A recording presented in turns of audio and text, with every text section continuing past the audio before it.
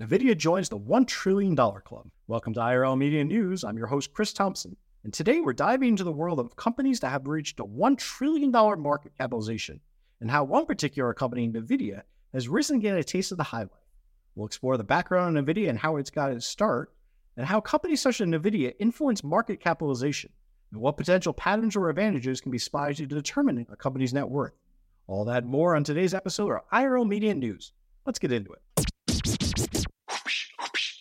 Nvidia is a multinational technology company based in Santa Clara, California, that was born in the early 1990s from the minds of three men.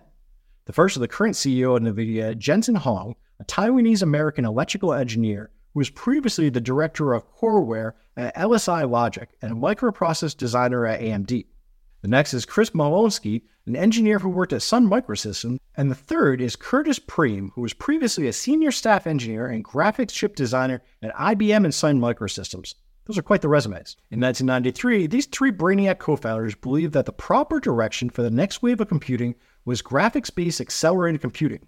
Why? Because it could solve problems that general-purpose computing could not, and because the 1990s were really strapped for good cyber cinema.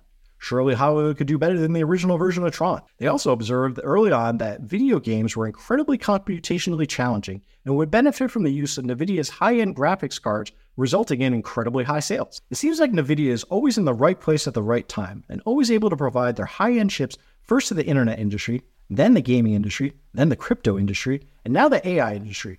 That's a pretty impressive track record. Okay, ready to geek out with me?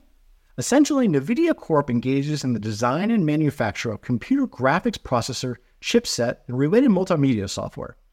Its graphic processing units, or GPUs, consist of product brands such as GeForce for gamers, Quadro for designers, and DGX for AI data scientists. This professional line of GPUs is used in workstations for applications used by super smart people in the fields such as architecture, engineering and construction, media and entertainment, automotive, scientific research, manufacturing and design, and YouTube content creators. Nvidia's shocking sales guidance, more than 50% above the $7.15 billion analysts anticipated in the second quarter of 2023, has catapulted its market capitalization to over $1 trillion. This impressive valuation was achieved in large part due to the growth and demand of AI chips. Thanks to its AI tools, Nvidia has become the supplier for companies seeking to integrate AI into their products. I don't know whether the writers who were on strike in Hollywood this summer are all too happy with Nvidia's technology, but I know Wall Street's pretty pumped. And let me be the first one to wish you a happy AI takeover day for those who celebrate. Let's take a look at some other trillion-dollar valuation companies and their growth. There's fewer than 10 companies that have ever achieved a $1 trillion market cap, and every one of them has faced dips at some point along the way. Right now, there's only 5 companies listed on the U.S. Stock Exchange with a $1 trillion or more valuation.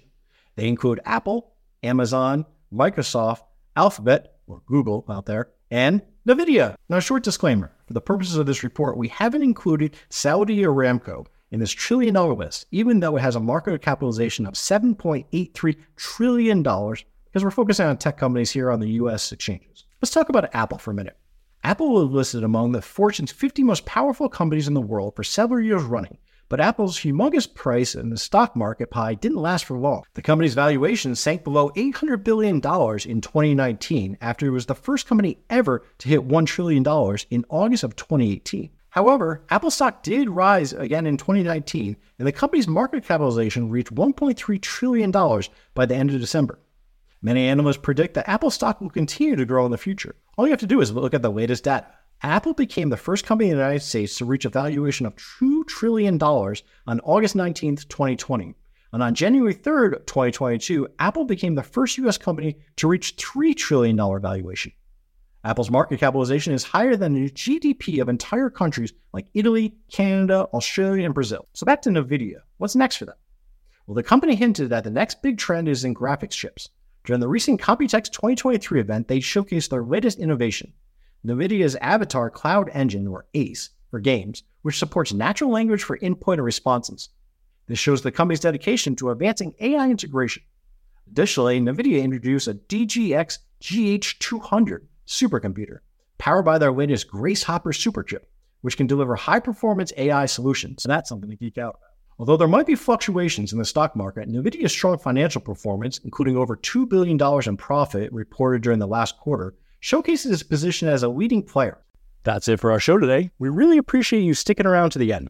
If you don't want to miss an episode, please consider subscribing and following us wherever you get your podcast from so we can continue to bring you the business behind the news.